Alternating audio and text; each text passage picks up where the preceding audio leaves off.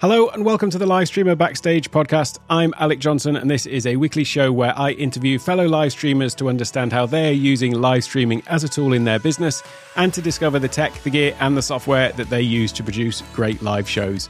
My guest today is the man, the myth, the legend, Doc Rock. Doc has been my content creation coach and mentor since I began my YouTube journey, to use a cliche, and I'm also happy to say he's a very good friend. He's the community manager for Ecamm, and any Ecamm Live user will tell you that the community is one of its best features, and Doc is a driving force behind that community spirit and strength, and so his role deserves high praise indeed. He's also the founder of the Let's Get Live community, another community that I'm proud to be a part of, which has helped provide a rapidly expanding platform for people to help one another learn and grow together. If I were to list all of Doc's prior experience and accolades, there'd be no time left for the interview, but what I will say is that he has a wealth of experience in the tech and content creation space as a trainer, speaker, writer, podcaster, designer, YouTuber. I could go on, but I'll let him tell you a little bit more about that. But what never ceases to amaze me about Doc, though, is not so much his vast depth of knowledge, but his information recall abilities. I don't think I've ever heard him say, I think I'll have to go and look that up. It always seems that he has the answers right there and they are immediate. It is a truly rare ability.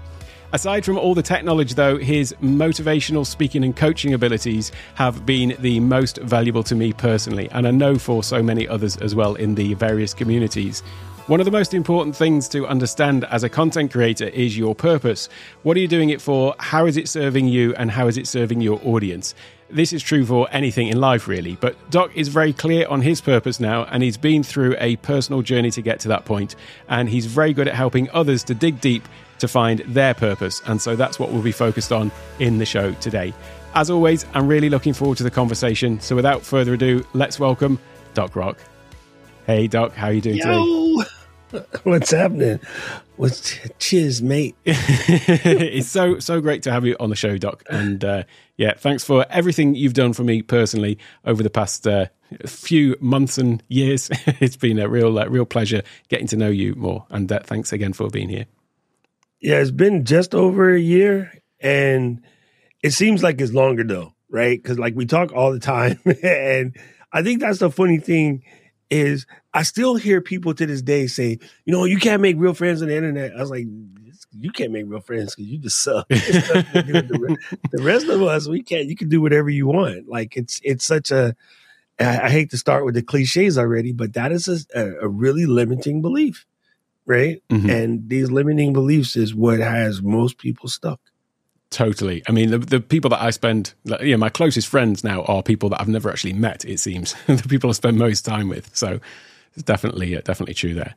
Perhaps you could tell us a little bit more about, I think everyone who's watching this is, already knows you, but there may well be some people, some few people on some far-flung places in the world who might never have heard about you. So perhaps you can tell us a little bit more about your sort of background and sort of how you came to get into content creation and live streaming. I know that's quite a long story, but no, well, yeah, we'll give the what they call it, the Cliff Notes version. Mm-hmm. I have always been in and around entertainment because of either DJing or working crew, right? What I mean by crew, I was a sound man for a long time, and my family owned an electronics store. So we sold, TVs and stereos and stuff to the consumer side, but we also sold broadcast equipment. So for the TV stations and the movie producers and that would come into town and needed equipment, we sold and supported that. And so I had those skills from a long time that I often did that, in a jobber style situation for concerts or events or, productions that would come into town. Like I worked sound on the movie about John David Chapman, the guy that killed Lennon. There was a docu-piece that was done on him for IFC TV, and I was the sound man for that whole movie, right? So I've been in it from just producing music in my closet with my friends to actual film and TV production. I used to do sound back to truck, which is like the gigantic board inside of a stadium that goes back to the truck that then turns to the satellite to send the picture to you somewhere for the Hawaii version of the Grammys, which is called the Nahoku Hano Hano Awards. So yeah, I just have a lot of experience in this. And when content creation started to become more and more disambiguated and regular people can do it, I was like, I can teach from the technical side because I know so much about the technical side. Like I'm a mini Alex Lindsay, not exactly as high end as him, but I've been pretty close, right? Mm-hmm. And so, yeah, it's like the dudes that have been to the moon versus the guys that's been to space. I'm on the moon. Alex Lindsay would be space, but pretty close. Yeah, I mean, like I say, it's the depth of knowledge that you've got that is pretty amazing, really. But it is this thing of, as I mentioned in the intro, it's this information recall, because I've learnt loads of stuff, but I've also forgotten a load of stuff as well. And I've got this unique ability of always seeming to have, like, the information just always seems to be right there. That is that. I know that it amazes a lot of people. I know Rich is in the chat as well, and we've talked about it before. It's quite phenomenal. This is going to sound super crazy, and I think it's because I don't like to be challenged by other people's limiting beliefs. Mm-hmm. Okay. So I was always told when I was a teenager that, well, shouldn't do weed because weed's going to affect your memory and it's going to make you stupid or whatever. So I was going to be the weed smoking kid in class with the highest grades and the impeachable memory because they told me that that's impossible. Mm-hmm. That's what I did. Whenever you did, it worked. I knew from a very young age. Like, I think I started smoking. I was like 13. I was like, from that moment on, I'm like, I'm not going to ever forget anything because I just thought that was a really stupid thing to say about something. And I never felt myself forgetting stuff. Mm-hmm. So I was like, why did they? It was fear. It was to scare you into stuff or to make you think that you're going to be dumb. And then so one of the funniest things was, in school, when they start handing out the rankings and it's like, I got the second highest GPA in the whole school and I'm missing it by like thousandths of a point. And then I just remember like laughing at everybody and go, yeah, the stoner kid, you guys made fun of me. I'm smarter than all y'all. So all of the parents that were telling their kids that kind of stuff, I'm like, I'm smarter than you and your kids. And so you should stop telling those lies. And yeah, so maybe that's where it comes from. I never thought about it until you said it. Well, I can tell you that it's not just me. Like I say, me and Rich have talked about this before, and I've talked about it with other people, and it's people notice this thing that is like the information just seems right there. It's pretty amazing.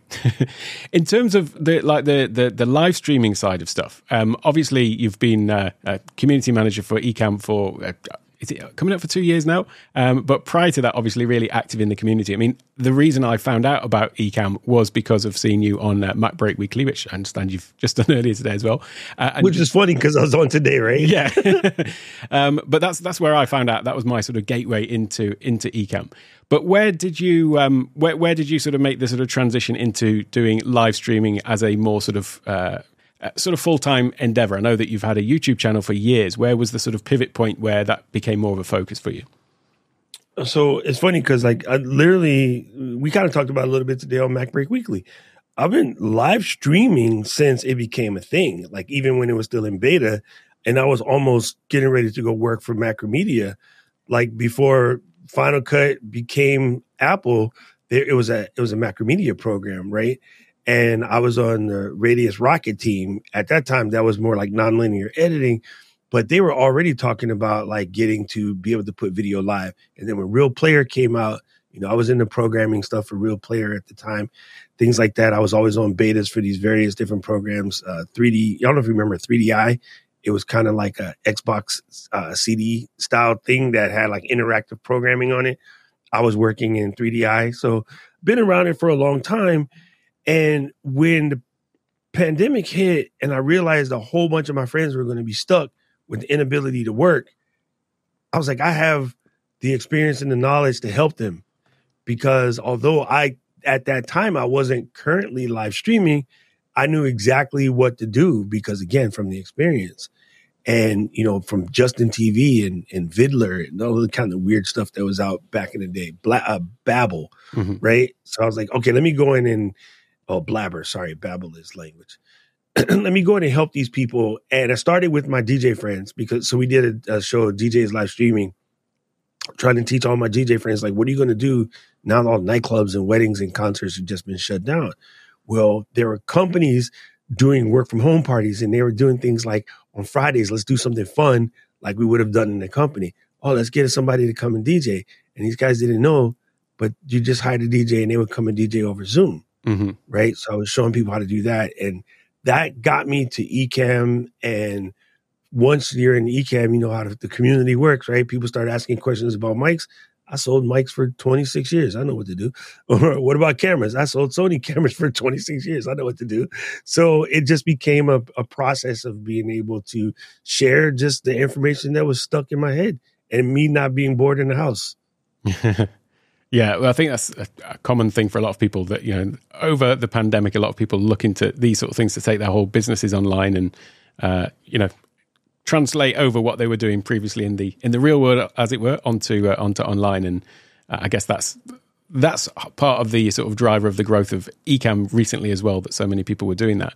Just talking about the Ecamm community specifically, though, I mean, it is something quite exceptional. And so, you know, I know you haven't necessarily got your Ecamm hat on today, but as the community manager, I'm wearing a shirt though. You are wearing a shirt, yeah. But I mean, it is quite phenomenal. I don't know of any other sort of community based around a piece of software quite like it. I've certainly never found anything, and you know, I've been in a number of different communities for different pieces of software that I'm really passionate about. But what do you think it is about? Obviously, the community manager, but about Ecamm as well, that it sort of drives that really close bond that everyone seems to have. Everyone is so willing to help each other. Everyone's so willing to also, you know, encouraging to one another and celebrates each other's wins. What do you think the secret sauce is there? Or am I getting you to spill your secrets? I think two things. Actually, maybe three things. I'll start with the first one. Once you know, and you kind of do adjacent, Ken and Glenn, it is a full representation of them, right? They are the most caring, giving, and they want everybody to have the best, you know, possible for them. And they have the skills to make that happen. So they're just going to pour that out there. That was evident to me as a user, literally like 2 days after I got the program, and everyone was talking about like, oh, my picture, how come my picture is so nice? I'm like, well, I connected with a Cam link.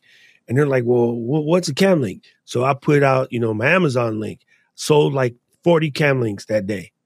And then within the next week, Cam links are gone, nowhere to be found, right? And at the time that I came into the group, we were at about 1,500 people tops, right? In that next week, we're gone from 1,500 people to like 3,000 people. And a couple of weeks after that, we're at, you know, 4,000 people. And about a month after that, we're at 5,000 people. So all these people are in, and nobody can get Cam links. And then so we were looking at the $20 Amazon clones, and even they were becoming hard to get. And so it must have been, I want to say 4 or 5 days into using Ecamm, Ken and Glenn are like, oh, everyone's having a hard time finding Cam links. Oh, hold my beer. They rewrote Ecamm and made it so that it just works with the USB that's built into many of the cameras. And I was like, I've never seen a company put forth that level of pivot in order to serve their community that quickly. So I already knew it was going to be dope then. And I think that the second thing, well, that's the second. The third thing was so many of us jumped in all at the same time. So outside of our personal skills with the photographers or the sound people or the DJs or the graphic designers, the Marshalls, the myselves, you know, the Lemuel, right? He was the photographer, Marshall's designer. I'm sort of like the DJ guy, and Bradley was another designer. Like, we found this sort of tool chest of all these people that had these independent skills, but the other people lacked another part. So we Voltroned really, really quickly. And I think because we all came in, so many of us at the same time, that just became the culture of the community, where no one person knew everything. You know, everybody was sort of doing their best Voltron part. And, you know, even, you know, like when you come in, you bring a teaching style to the table, a level of organization to the table, right? Michelle pops in. She brings a level of organization to the table. Keely pops in. She brings a level of sass It's just, she has a very good way of looking at things differently from the various heights, right? You know, I don't have to explain David Allen to you, but you know, the 50,000 feet, the 30,000 feet, 20,000, 10,000. Keely seems to be able to see all of those various levels and are able to come up with scenarios around that. Dina, much similar to Keely, but she also brings I've been working with high level software for years, so I know the software side of it as well as the user side of it, and here's how we bridge those gaps. So I think that was really cool about the Ecamm community is we were able to blend all of our stuff together to just come up with that sauce. God, yeah, it makes so much sense now that you've sort of laid it all out like that. I mean, I was just one of the lucky ones who came in like after it was all had that sort of family vibe to it. I mean, it's the Ecamm family. You know what it's like? It's like pad thai. You could put whatever in it. Yep. If all the ingredients are good, it's better. Yeah. Right? So any community can make pad thai, just throw everybody's stuff together. And if everybody's just kind of basic ingredients, you get it's a decent, decent restaurant in California pad thai. They think they're doing it right, but it's wrong. And then you get all top quality ingredients and you get that, Michelin star level street food vendor to give you that pad thai. Right? Yeah. So we're kind of the latter more than the former. Yeah, but it is that thing that you mentioned as well, though, but because everyone is actually willing to help, because you do get some communities that are full of really skillful people that have got a scarcity mentality and they don't want to share information and stuff. So it is that sharing aspect that comes with all of that amazing sort of talent. I mean, one of the things that I've found that, doing this podcast and interviewing so many of the sort of really amazing community members who all of these people have been, is that they've all got such an amazing sort of, just like you, history of skills and knowledge that they're all bringing to the table. So yeah, it makes total sense. Here's another thing that was funny that I just thought about. You recently talked to Alicio. Alicio was coming from, he has the music part wired, right? Alicio is an amazing musician, right? But he had the level of, okay, I want to learn all of this stuff and I don't know any of this. But he had the vulnerability to be like, okay, everyone wants to ask this question, but they won't ask because they're afraid to look foolish. Yep. He was willing to be the jester in that particular case. He was willing to be foolish for everyone else so that they could learn how to do it. So even he kind of knew what he was doing from the entertainer side of it, the technical side of it. Alicio put his pride away to let himself be the person to ask the questions everybody else was afraid of. And that made everyone feel like they could ask whatever. Yes. Right. Yeah. And he was very, very good at that. And I think a lot of people don't realize that, but at the time that it was happening, it was perfect because we were streaming like every day, just like working out better things. So it was a community effort, honestly. It just was. I just want to take a moment to talk about Ecamm Live. This is the live production Mac software that we're using to live stream and record this podcast. In my opinion, it is the best live streaming and recording software on the market today. So what exactly does it do? Well, essentially, it allows you to control the content that you're including in your video, be it a live stream or a recorded video. And you do this by building out different scenes that contain the content that you want to show. This content may be a feed from your camera or indeed multiple cameras, or you may be sharing a screen, which is what I do a lot of in my tutorial style videos that I make for my Take One Tech YouTube channel. You can share the screen from a second computer or maybe even a gaming console if you are a live streaming gamer. And just as we are doing in this podcast, you can also bring in guests using Ecamm Live's built-in interview mode, where guests can join from a browser and you can then incorporate their video and audio into your production. Finally, you can add all kinds of additional graphical and animated overlay elements and even movies to really add a level of branded professionalism that would be hard to achieve in any other way. The real magic happens, though, when you hit that record or go live button, because then you are able to seamlessly switch back and forth between all of the scenes that you've created. And indeed, this is how all of the videos have been created for my Take One Tech YouTube channel. And the reason it's called Take One Tech, by the way, is because all of the videos are made in one take with no edits. I just hit record, make the video, and as soon as I hit the end recording recording button, the file is there and ready to be uploaded straight to YouTube. What I love about Ecamm is not just the ease of use that it has when compared to other live streaming software, but also the greater flexibility it gives in terms of layouts and designs that you can create for your shows when compared to some of the hardware streaming solutions. And one thing that makes Ecamm great specifically for podcasts is the fact that it has the ability to record isolated audio tracks. So once we finish recording this podcast, I'll have a separate audio file for me, my guests, and any other audio tracks that have been a part of the recording. That makes the editing and repurposing of the content for the podcast so much more streamlined. It does have another little trick up its sleeve though, and that is its virtual camera feature. This allows you to take the video output from Ecamm Live straight into communication apps like Zoom, Microsoft Teams, Discord, and so on. This means that rather than just appearing in Zoom meetings with a regular camera feed, you can now show up with all of the amazing production values that Ecamm Live gives you and deliver that straight into your Zoom meeting. And trust me, when you rock up to a Zoom meeting with Ecamm,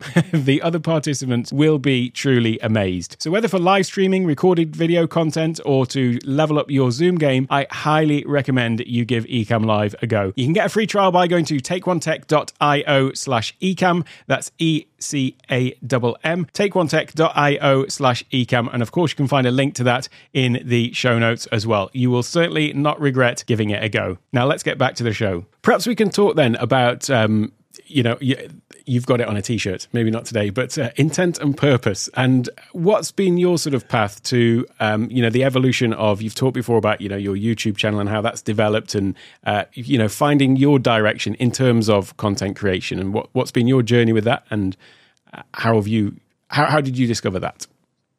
I came to a realization, I don't even remember when, but I came to a realization that hard work was not enough. And okay, during the late 80s to about early 2000s, I was in a hip hop group, right? And we opened for all the major acts of that time period. So I've opened for Jazzy Jeff and the Fresh Prince. I've opened for Lisa and Nicole Jam, Sweet Sensation, Cover Girls, Public Enemy, Tone Loc, Run DMC, Ice Cube, Ice-T, all of the Ices. All the way down to like freaking New Kids on the Block, right? So we opened up for all of these different people, Casey and JoJo. I had so many in my head, I can't even think of them all. And everyone told us how talented we are and we should hurry up and get our demo together, right? We were having fun. We were working hard. We were practicing. We were writing our songs and we were having fun. There was never this intent to become like a professional group or have an album or whatever. So even when we recorded an album, the amount of work we put into it was important, but I don't think we had the full intention because we were also jockeying, partying like rock stars, going out with our girlfriends, going to school, working, hanging out with the family, that kind of stuff. It wasn't this thing like, I locked myself in the basement for 3 weeks and created an album like Wheatus. We just didn't do that, right? We were too busy having fun and having a good time. So after we eventually got our demo out and one of our people that was quote unquote helping us took our one-ins and went to Florida to go shop it, and the tapes got washed away in Hurricane Andrew or Hugo or one of those a-holes. And it was deflating. But I think because we never had that intention to make it quote unquote big time, there was no thing about, okay, let's get back into the studio and redo it. We had all of the songs. We had been singing them thousands of times. Like we knew exactly what to do. We could have went right back in the studio, and having known what we did, we could have recreated the entire album in like 2 days. And we didn't. And then so after I stopped doing that and I was just doing my club DJ thing, people were like, man, what happened to you guys? You guys were so good. You guys were everywhere. Every concert, every, farm carnival, like whatever. You guys were all over the map. And even things like go to California with Babyface and his wife Tracy to do a movie, premiere, and getting one of our groups that we were working with have their song inside of a movie. And why would you guys just not go back into it? Well, because at that time, it was just something fun that we were doing. So having seen stuff like that pass me by, at one moment I got up and I realized that hard work wasn't enough. You have to have an intention. Because when you run into a brick wall with intention, you look at it, you go, I'm finna go get me a ladder, right? But when you're doing stuff sort of half-ass, when you run into a brick wall, you go, wall, I'll do something else, right? And then you move away. And so I think purpose is the same thing. It wasn't my purpose to share my musical talents with the world. My purpose was party like a rock star, drink, play golf, make a lot of money doing concerts and spend it, doing all this other stuff. So not having that purpose also blown away. So I crammed to understand what influence would I've had on the world had I gone through my musical journey when I actually had the contemporaries in hip hop that would love when they would come here and visit with us and tell my friend CJ, myself and my friend Ace, that we had every opportunity to be out there. Then as a professional DJ, and I hear some of the crap that came out after we stopped gigging and we were better than that. Oh yeah, that part hurt a little bit. You know what I'm saying? So I don't know exactly what it was. Maybe it was when Ace passed away, realizing that we blew a shot from not being hyper focused. I think I looked at things a little bit differently as far as what the time frame is, because I lost one of my bandmates in his 40s, and that was just silly, So maybe that's what it was. I never really thought about it. Stop asking me questions that bring up old stuff. Stop talking about old stuff. and so in terms of the actual, your purpose with content creation and what you're doing with, Let's Get Live and all of that kind of thing, where did that come from? Where did you actually sort of distill that down? Because I know you have got a very sort of clear purpose there. So perhaps you could tell us what that is and where you probably realize the same. Man, this is crazy because I never thought about this because I just say it, right? I don't really talk about the origin story, but it's probably the same. Realizing I had that talent and even the hookups to let that talent happen. And, I was at the music awards with the entire, Def Jam posse 2 days before Biggie got shot. I was in that circle. I came home that day because my boss and my partner on radio did not want to do the show by themselves. They made me come home.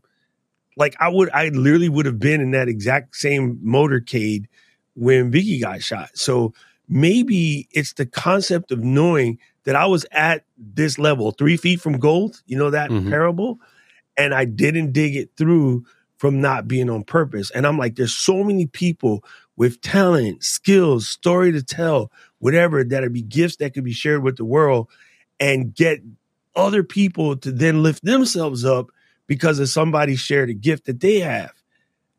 And now I've come to the conclusion that it is selfish and stingy to let your fears and your hangups or whatever stop you from putting out greatness into the world. So I thank you for the therapy session that I'm not paying for. I really don't think I ever put why, but it might have been when Ace passed away and, my buddy CJ and I talk and how could I be so selfish to let the talent that we have never hit the face of the earth because we were too busy clowning and not being on purpose. So to have a story to tell and not share it because of some whack fear that somebody else put on you, to have a skill that you could teach people how to save money by switching to Geico, but then you don't put that out because you're afraid to be on camera. Those are just selfish. Those are rude and selfish, and holding all the knowledge to yourself just ain't no good. It's better. Knowledge not shared is useless. Totally agree with that. But almost it's the opposite end of the spectrum with you as well, because as well as, not having that selfishness because you are so sharing, there's also something about you, which is another amazing quality, which is how deeply you actually care about every single person that, whether it's somebody on, the Friday demo for Ecamm or in, our coaching sessions, is this care, really deep care that you clearly have for all of the people that you are It's helping. problematic. Don't do it. Well, it is almost to a fault, because I know that, it's like it can be when you care deeply about people and maybe you see some of them aren't doing as well as they could do, or it's just so evident to everyone how much you care about them, and it's just such a nice thing to witness, to see like how much effort and care you put into to all of the people that you are helping. Yeah, I think we talked about this a little bit on my stream last Saturday. Part of that has to do with, some of the writings of Marcus Aurelius, Meditations, or Seneca. Like, again, to just have this and not share it. Okay, so to be born with that level of apathy, empathy, sympathy, all of the thieves, and keep them thieves to my damn self, that's just rude. It's just rude, right? So if you care like that, then do something about it. Like, put it out there and use it to bring people forward, right? My famous line is like, the rivers don't drink their own water, and trees don't eat their own fruit. Well, they kind of do. We'll gloss over that part. we'll let that one slide, right? So every person is put on this planet in some way, shape, or form to share something, do something, give something, and to not do it because somebody took something from you is just wrong. I used to get mad at my friends who like, I'm going to give up dating. Why?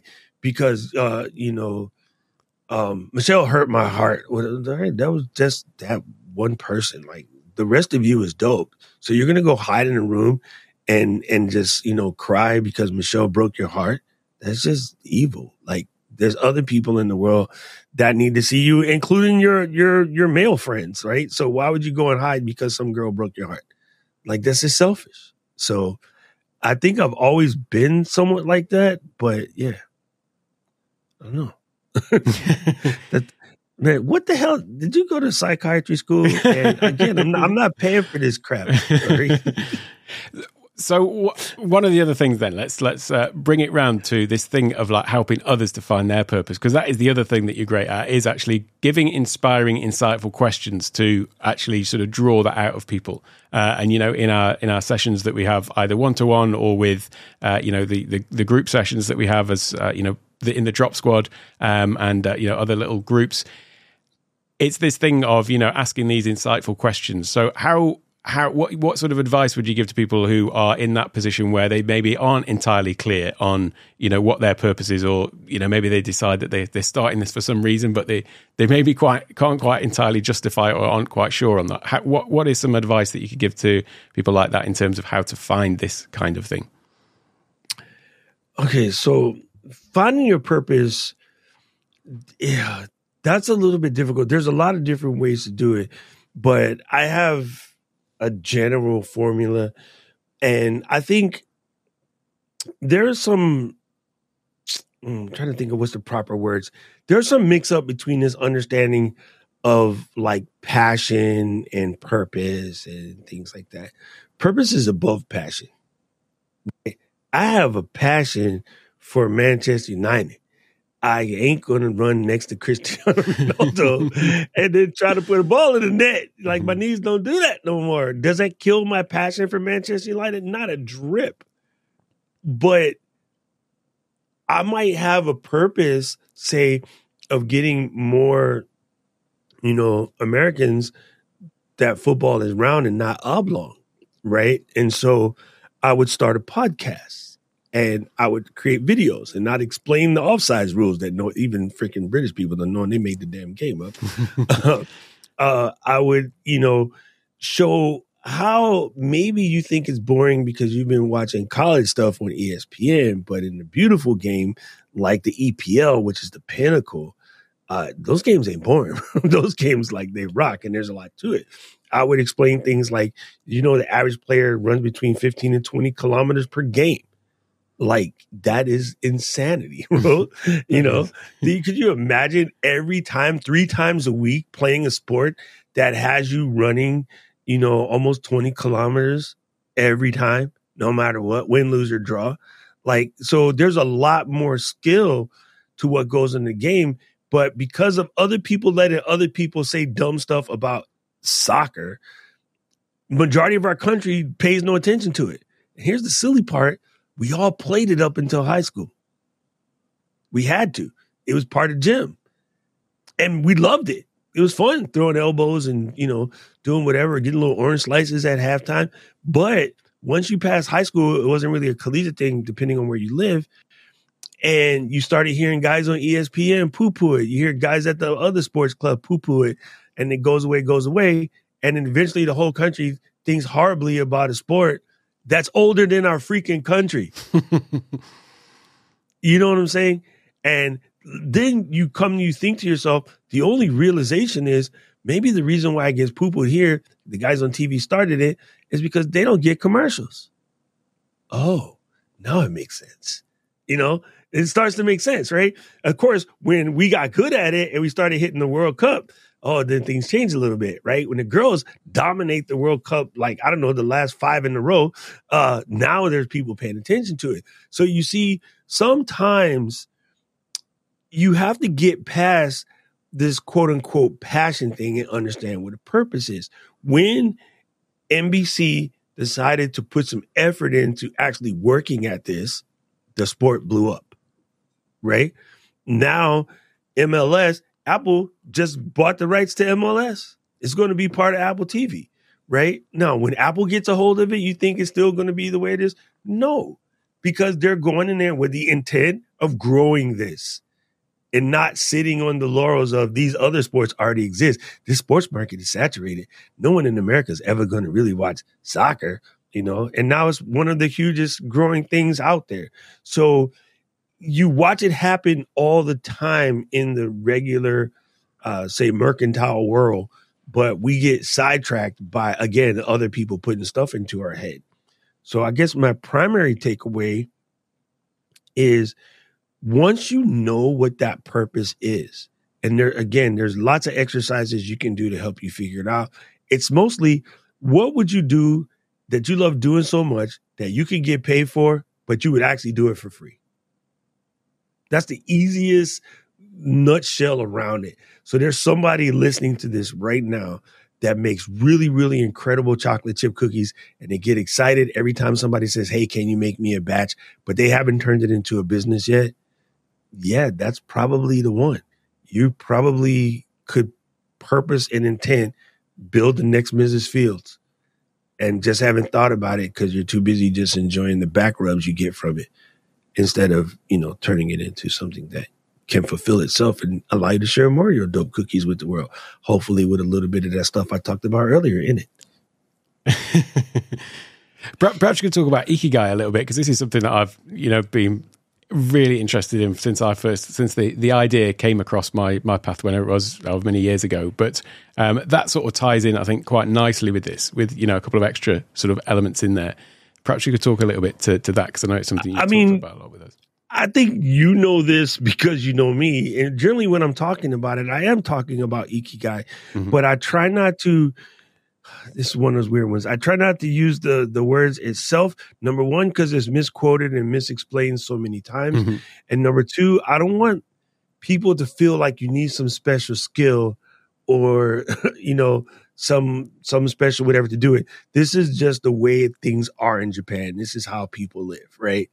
And it's actually an Okinawan thing that gets played off as a Japan thing, because we love to oversimplify stuff. Mm-hmm. Like Okinawa and Japan are completely different. Like us Puerto Ricans and Mexicans, we're different. We both speak Spanish, but we don't even understand each other half the time, right? There's a marked difference.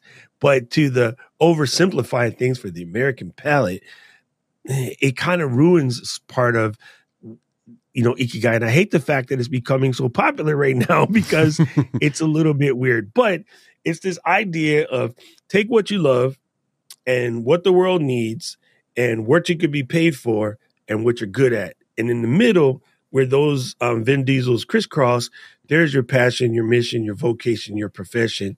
And the sweet spot in the middle of all of those Vin Diesel diagrams is your Ikigai, your absolute purpose in life. So if you were looking for a good way to get started, you can go online right now and just look for like a free Ikigai worksheet and just fill out those boxes. Like, What do you love? I love communicating with people and talking to stories and listening to stories. What does the world need? The world needs better understanding of the individual humans around them and stop putting themselves in these siloed parties and be like, I can't like them because, they are a donkey. Well, I can't like them because they're an elephant, right? Like the world needs less of this separation and more inclusion. So I love hearing stories and telling stories. And the world needs to understand each other better. What's a great way for them to understand each other? Stories. All right, cool. What are you good at? I am good at presenting. So I'm good at presenting stories. What else are you good at? I have a voice made for radio. So I can present stories with a voice that's kind of easy to pay attention to. What else can you do? I'm good at teaching. Oh, okay. So good at teaching, good at telling stories, good at presenting stories. And what the world need? More people need to hear stories. So how do you get paid? I'm going to teach people how to tell stories. Bingo, bango, pickled mango, ikigai. I think it's worth touching on that because it does have those extra couple of elements about finding this thing of as well as just the passion and what you're good at and what you love doing. It's those extra elements that sort of tie it all together. That you can actually do this sort of long term. I mean, it's something that I found recently that the my my side little project was this YouTube channel. But it was through, sessions with you and so on that I've come to realize that actually this is the thing that I find the most joy in doing. And I can actually craft an entire business out of this as well. And so I've definitely had a shift of focus over the, the months of, sessions and so on. So it's been a real sort of journey for me to realize that out of this and that, I can actually make something more of it. And it comes from exactly the sort of thing that you've just outlined. Well, because, okay, so you realize now through that, like having the passion, having the passion without the mission. Mm-hmm. So I think passion is passion. I just love this, okay? Mm-hmm. The mission is what are you going to do with the fact that you love it, right? And from that, if you're able to generate a gospel, if you will, something that you can share and spread with the world, that becomes the vocation side of it, right? That's what vocation is really about. If you put those together, that becomes your profession. Your profession is going out and teaching something that you're highly passionate about because you have a mission to increase people's, say, technical capabilities, right? Or their technical literacy, if you will. So those things, once together, that middle spot, that sweet spot in the middle, that becomes your ikigai. So the passion without the mission is already horrible. But then if you got the passion and the mission, but you lack the self-discipline, AKA the vocation, purpose without discipline is straight up meaningless, right? Like, could you imagine Tom Brady, like just a skillful quarterback, but I have no intention on playing football? I mean, the people in Massachusetts would have nothing to talk about. Like he brought them 6 Super Bowls because he added that vocation. He added that work ethic. He added that level of self-discipline that allowed him to get to the level where he could win 6 Super Bowls and basically change the world. There are people out here who swear he didn't deflate those balls. He did. But sorry, that's my Raiders part leaking out. It's a weird space. It's because it's so simple, but it seems complicated. I think people overcomplicate it, but it is literally so simple. Got a passion for something, and you have a mission on what to do with that passion, and put the work in it. That becomes a vocation. You could turn that into a profession, and then it feeds itself. Now you're ikigai. Mm-hmm. So perhaps you could talk then just briefly as well about, like, I've alluded to it, but what is your sort of your purpose that you've sort of distilled it down to, and talk about, how it's funny because I went through the actual boxes. But my ikigai is I believe that I'm here to help people get their stories out, and through telling your stories and sharing your passions and your mission with the world, you're literally picking up somebody every time, no matter how crazy you think it is. At one point in time, this is funny because it's the thing now, so we can talk about it. 5-6 years ago, someone who was a furry was going to be hiding in the closet with their secret sauce because there wasn't a whole bunch of other ones out there. They thought once they started talking to each other, it becomes a convention in Las Vegas.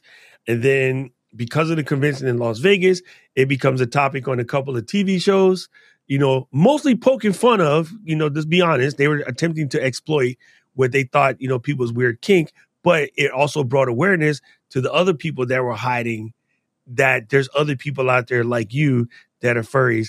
And now they're out in the open. They don't hide from each other anymore. They can let their freak flag fly, if you will. So they don't have to seem like they're different or weird or whatever. Come to find out, whatever you're into, a whole bunch of people are into it like you.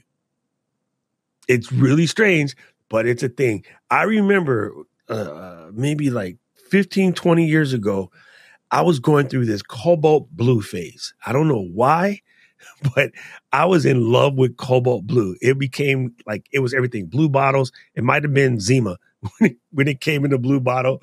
But for some reason I was on that kick. And I remember like my friends used to make fun of me and I wouldn't really talk about it because I was a little bit psycho about the color cobalt blue. And I remember going somewhere and I was talking to this person. At the time I'm working in insurance and I was trying to sell them an Allstate policy. And I remember saying, "Oh, look, it's a really cool bottle you have over there." And they're like, "What bottle?" And I was like, "Oh, the cobalt blue." And like, for some reason, I don't know what it is, but I have this thing about cobalt. And the guy was like, "Really? Okay, hold on." Takes me into another room, has a collection of cobalt bottles from when they first came out all the way to now, like ancient bottles worth thousands of dollars because he's been collecting cobalt blue bottles. The randomness of finding someone else who was into this cobalt, not was just the color, but he connected it to his bottle. And then, I closed the sale, and that sale is worth a bunch of policies. So I get to go back, to the office and be like, "Hey, look what I did today." "Well, how'd you pull that off?" "We've been talking to that guy for years." "Cobalt blue." "What?" "None of your business. Pay up." You see what I'm saying? So you never know. Mm-hmm. This is why you never know whose spark you're going to spark by telling your story. So you got to let them out, bro. Mm-hmm. Simple. Well, you're just a master at drawing that out of other people as well as sharing your own, drawing it out of other people. And it's been so nice as part of the LGL community and in the Drop Squad, just to see people who have come in there, just like, I went in May last year, and then watching everyone else's progression and seeing people, step out of the comfort zones and share their messages. So yeah, it's just been a pleasure to be a part of that and to see that in action. Thank you. I appreciate it. It's really weird because oftentimes when I'm doing it, like it's not top of mind anymore. It's just second nature. And like dragging stuff out of people to get them to tell their stories or stand up or share or whatever, I don't feel like it requires the same level of effort as before. Now I think it's almost on automatic, mm-hmm. which is both positive and negative. Like you do want to do things intentionally. You don't want them to become so automatic that you don't have systems in place and things like that to keep it going. But it is more comfortable for me to drag someone out of their shell now. Mm-hmm. You know what I mean? And I kind of get a kick out of it, especially the ones that swear up and down that they're just ain't like this. The people that are afraid, I don't want to be on camera. I don't want to do this. Okay, Katie, now what? She's on the podcast. She's out here like 3-4 times a week. She got 2 of her own shows now. Mm-hmm. So it was funny. It's like, no, you're not. You're here. You could do all this stuff. I don't like doing that stuff. That was exactly the conversation when I got hired. Right. And now Katie is out there like just having a good old time and making friends and taking names. Right. Yeah. So yeah, I get a kick out of seeing that kind of change. That's it's so cool. And Katie's doing awesome. It's great to see her stepping up and doing so many live streams now. and like you just said, she's so awesome. Yeah. Imagine her keeping that to herself because someone said to her a long time ago that being afraid on camera is normal. Yeah. You see what I'm saying? The gift that Katie is would not be shared in the world if she listened to the nonsense somebody else put in her head. That's what I think. I'm here to un-F the nonsense that all of us got told when we were kids, right? Like, you can't read or speak when spoken to, or shut up unless someone's talking to you. That even the I'm an introvert. No such word. Shut up. Don't say that. It's not a real word. Somebody made that mess up because it helps control some other people. Like, every single person in this planet is an actual ambivert.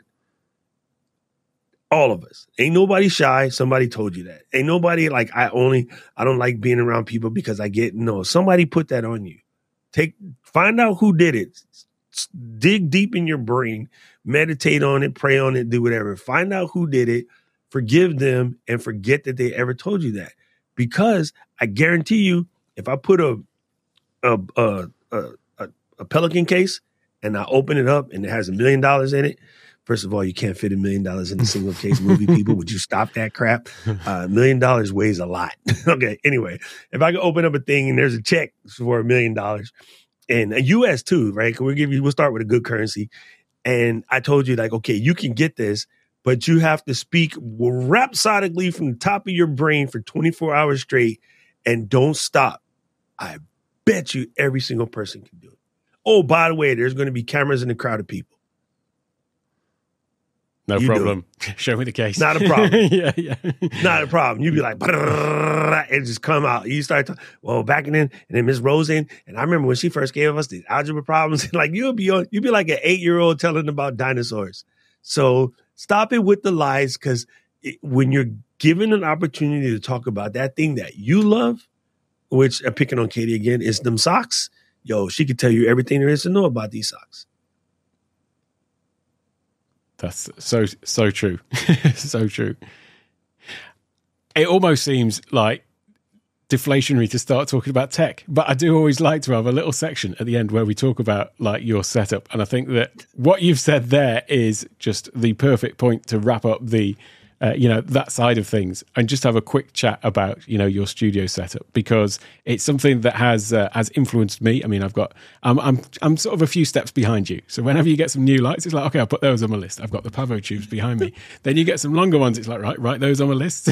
So perhaps you could talk a little bit about the evolution of that as well. And, I know you went through the green screen phase as I did at some point. So perhaps you could just talk a little bit about that, the evolution and where you are, and also where you see it sort of developing.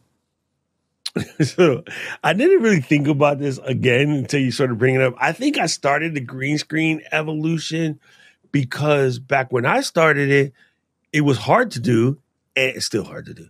But it was hard to do, and not everybody could, right?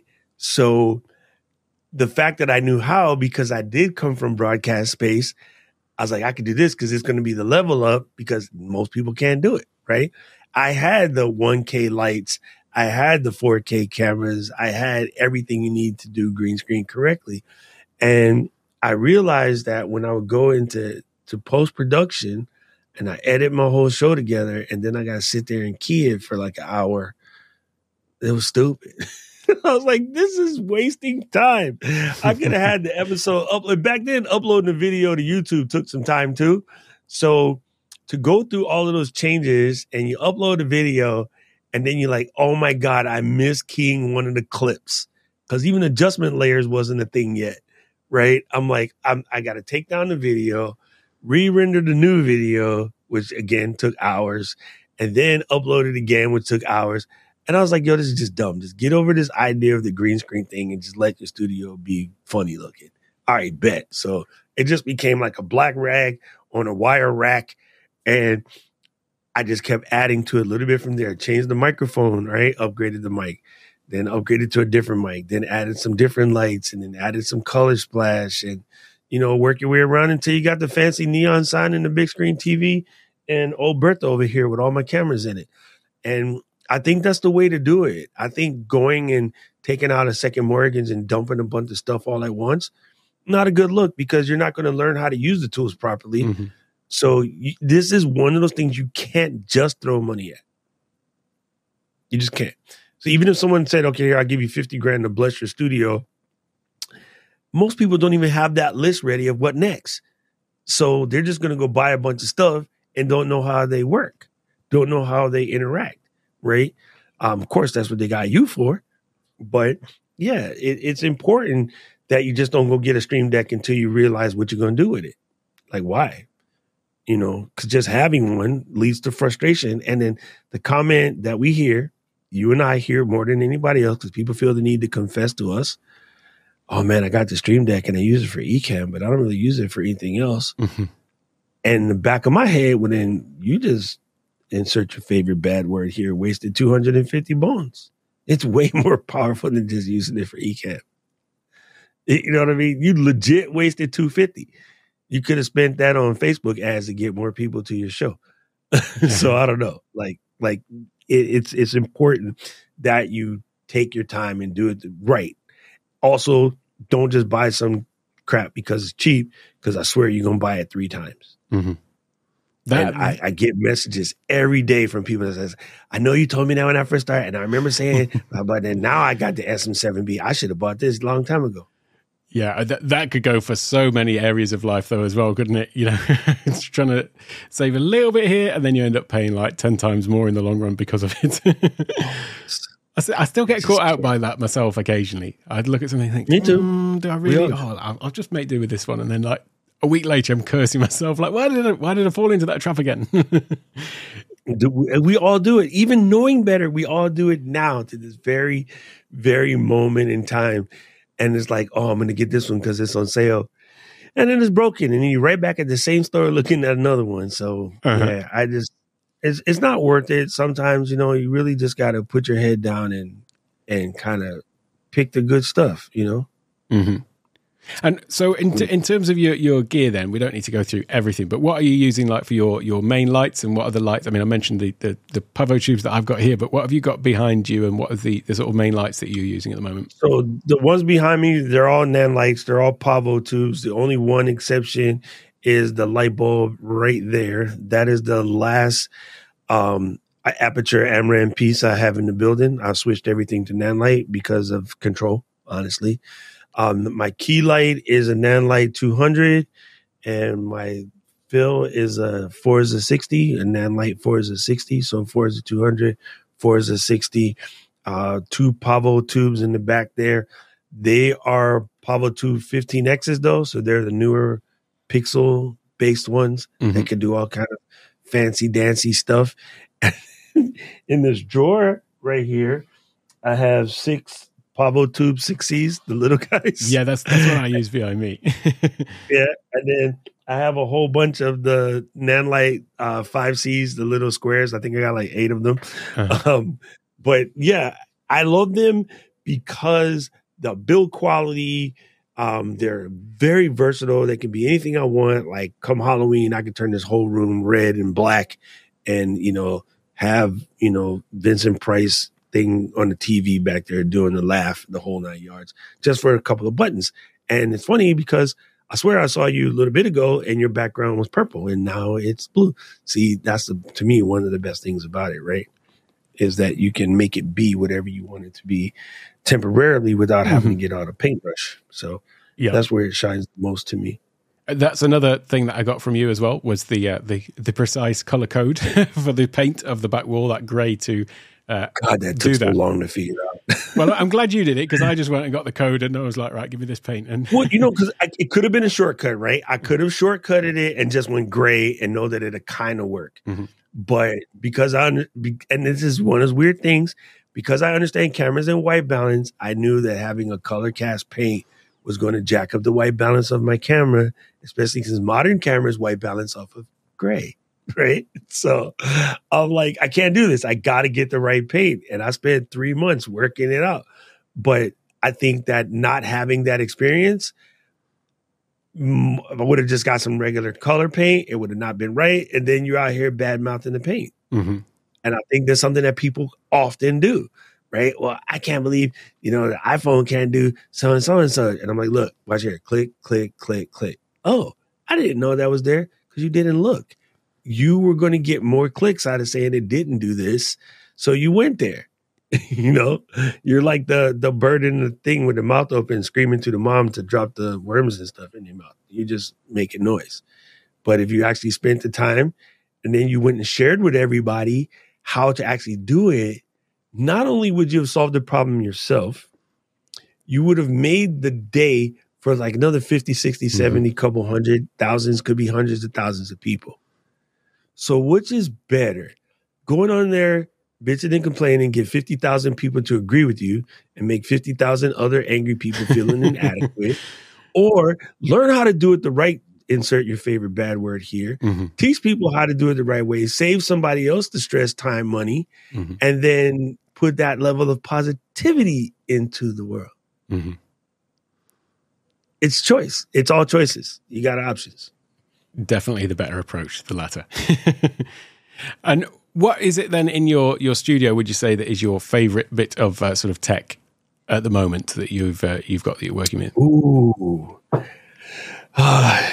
This bad boy right here. I'm not even using for my streaming, but for my other content creation. This is the Insta360 X3. Insta360 camera, any model. They're just dope AF. But I really, really enjoy this because it allows me to be more versatile in my content capturing, and you can just capture so much more stuff and put that out there. And it's fun on vacation. It's good for you and the kids. Like, you and the kids can just run around the backyard and play with it, and you just make cool family memories. It might never see the social internet, but man, your kids would just be like, "Oh, Dad, this is dope." It's waterproof. It basically, I hate to say this word, indestructible.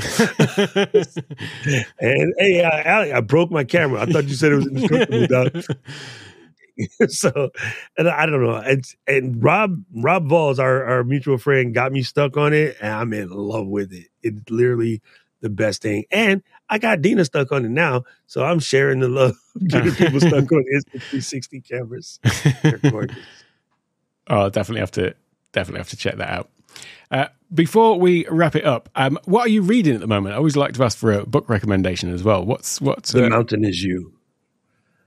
The Mountain Is You. Her name is Brittany Weiss. No, that's not right. Oh, what? See, now you made me. I'll find it and drop it in the show notes. Yeah, because we talked about this on Saturday, right? Hold on, I can't help it. I know, there's an open loop there. Brianna. It's Brianna Weiss. That's what it is. The Mountain Is You is a very, very good book. And it's about transforming self-sabotage into self-mastery, because I believe even at my station in life still, I do self-sabotagey things. And everybody does it to some extent. Me too. I was like, man, I'm way too good at what I'm doing to be where I'm at, and it's not even from a level of like, greed or whatever. Because like I could be perfectly stoked with the money I'm making right now and the life that I have, but this is going to sound super cheesy, but I swear you, this is from the bottom of my heart. I get super pissed off when I had a friend. We're talking. He's like, "Oh, business is good." I go, "Yeah. How you doing right now?" He's like, "Oh, I make like 100,000 a year, take home, whatever, like that." And I go, "Bro, you have a hot product, and with a couple minor changes, it can become an epic product, and you could probably 10x your revenue." And then he said to me, "Oh no, I don't really need to do that. I kind of just like what I'm doing right now without." And I said, "You're a dick." And he's like, "What do you mean?" And I was like, "Not me. I'm atheist, but you said you're Christian." "Yeah, I am. I go to church, blah, blah, blah." I go, "Yeah, one of the things that I remember when I was in the thing was, the charity and like giving to the people who are in need. And we together have stood at church and passed out food, on holidays and things like that." And he was like, "What's that have to do with anything?" I'm like, to have the ability to make a couple minor changes in your life that could 10x your salary means that instead of making 100 grand a year, you can make $1 million a year, and you can give away 900,000 without that much extra work. You're a dick. And he was just like floored. Like he had a hard time processing that. Called me back like a week later and was like, "Yeah, you're right. Like, what do I need to do?" You know what I mean? So I think when you get to a certain level of skill, we can self-sabotage ourselves and even be against your own mission that you said, right? I want to do this because it'll be really good for the community and blah, blah, blah. And then get like, oh, I'm doing 80 hours of work a week. I'm done. No, you said you was doing it for the community, which means 82 hours ain't going to kill you. You know what I'm saying? Like, if you really are about being altruistic, then be altruistic. Like, put the all in altruistic. I know it's spelled differently, but that way. We like that one. and then yeah, so this is a really good book, and it talks about some things that are helping me to get a handle on self-sabotagery. I'll definitely be reading that one myself, because I'm certainly guilty of doing that to myself at various different levels on an ongoing basis. as well, you know. I think we all do. I think we all do out of a protection game, right? You know, and I know everybody in here has at least had one relationship that they ruined on purpose that they shouldn't have. Yeah, definitely. Well, that is a great little nugget to leave people on to go and check out that book. And we are at the top of the hour, and I want to be conscious of your time. But where is the best place for people to go and find you, and where would you like to direct people? Obviously, I've left links to all the places in the show notes, in the description, and so on. But where would you? Discord. Yeah, I think, you know, the social stuff is there, but then you're just feeding on content. And I don't want you to just feed. I can cook my face off, but I don't want you to feed. I want you to share your food too. So Discord to me would be the dopest, because it allows people to dive in right away and be bi-directional in the conversation instead of just get indoctrinated. I don't want to indoctrinate anybody, you know.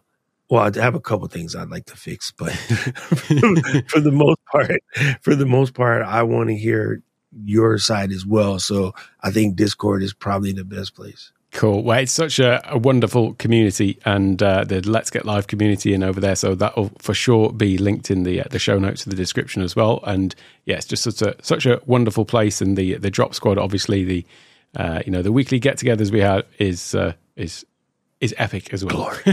Yeah. It's fun. I swear I learn a lot from you guys as much as I teach to you guys. And I think that, again, that's one, like, I didn't want to be one of those like indoctrinating instructors. I can't stand them. They really irritate me. You know, so I really enjoy the fact that even sometimes from the craziest sources, we learn things, right? So yeah, got to be open-minded. Totally. Thank you so much for being here today, Doc. It's been a real pleasure speaking to you. I hope you've enjoyed the therapy session. Yeah. I don't know if you take Blue Cross. Yeah, it's like I say, I can't thank you enough for all the help and support you've given me, certainly on my journey since we've come to know each other, and for your friendship as well. So always appreciate you for all that you've done for me and for everyone. Thank you. I'm loving the new podcast with apostrophe S. Yeah. pretty. That's not an apostrophe. These are parentheses. With C, I can't even speak English now. There's caffeine that needs to happen. Cool stuff. I know you've had a busy day of a busy schedule of being on other shows as well. So I'll let you get some caffeine. Cool. Thanks again, Doc. Much appreciated. Mahalo. Well, you have been listening to the Live Streamer Backstage podcast, and if you have just been listening rather than watching, then you definitely want to go and check out the video of this podcast as well, which you can find on my Take One Tech YouTube channel, and then you'll be able to see some of those behind the scenes shots, or see the background that Doc was working with when we're starting to talk about the tech as well. But definitely for sure go and check out the Discord community as well of Doc's, and I'll leave a link to that in the show notes. If you'd like to connect with me, then you can also check out the show notes and visit my website takeonetech.io to find all of the things there as well. I'll see you next time with another great show and another great guest and conversation. So thanks for listening, and I'll see you next time.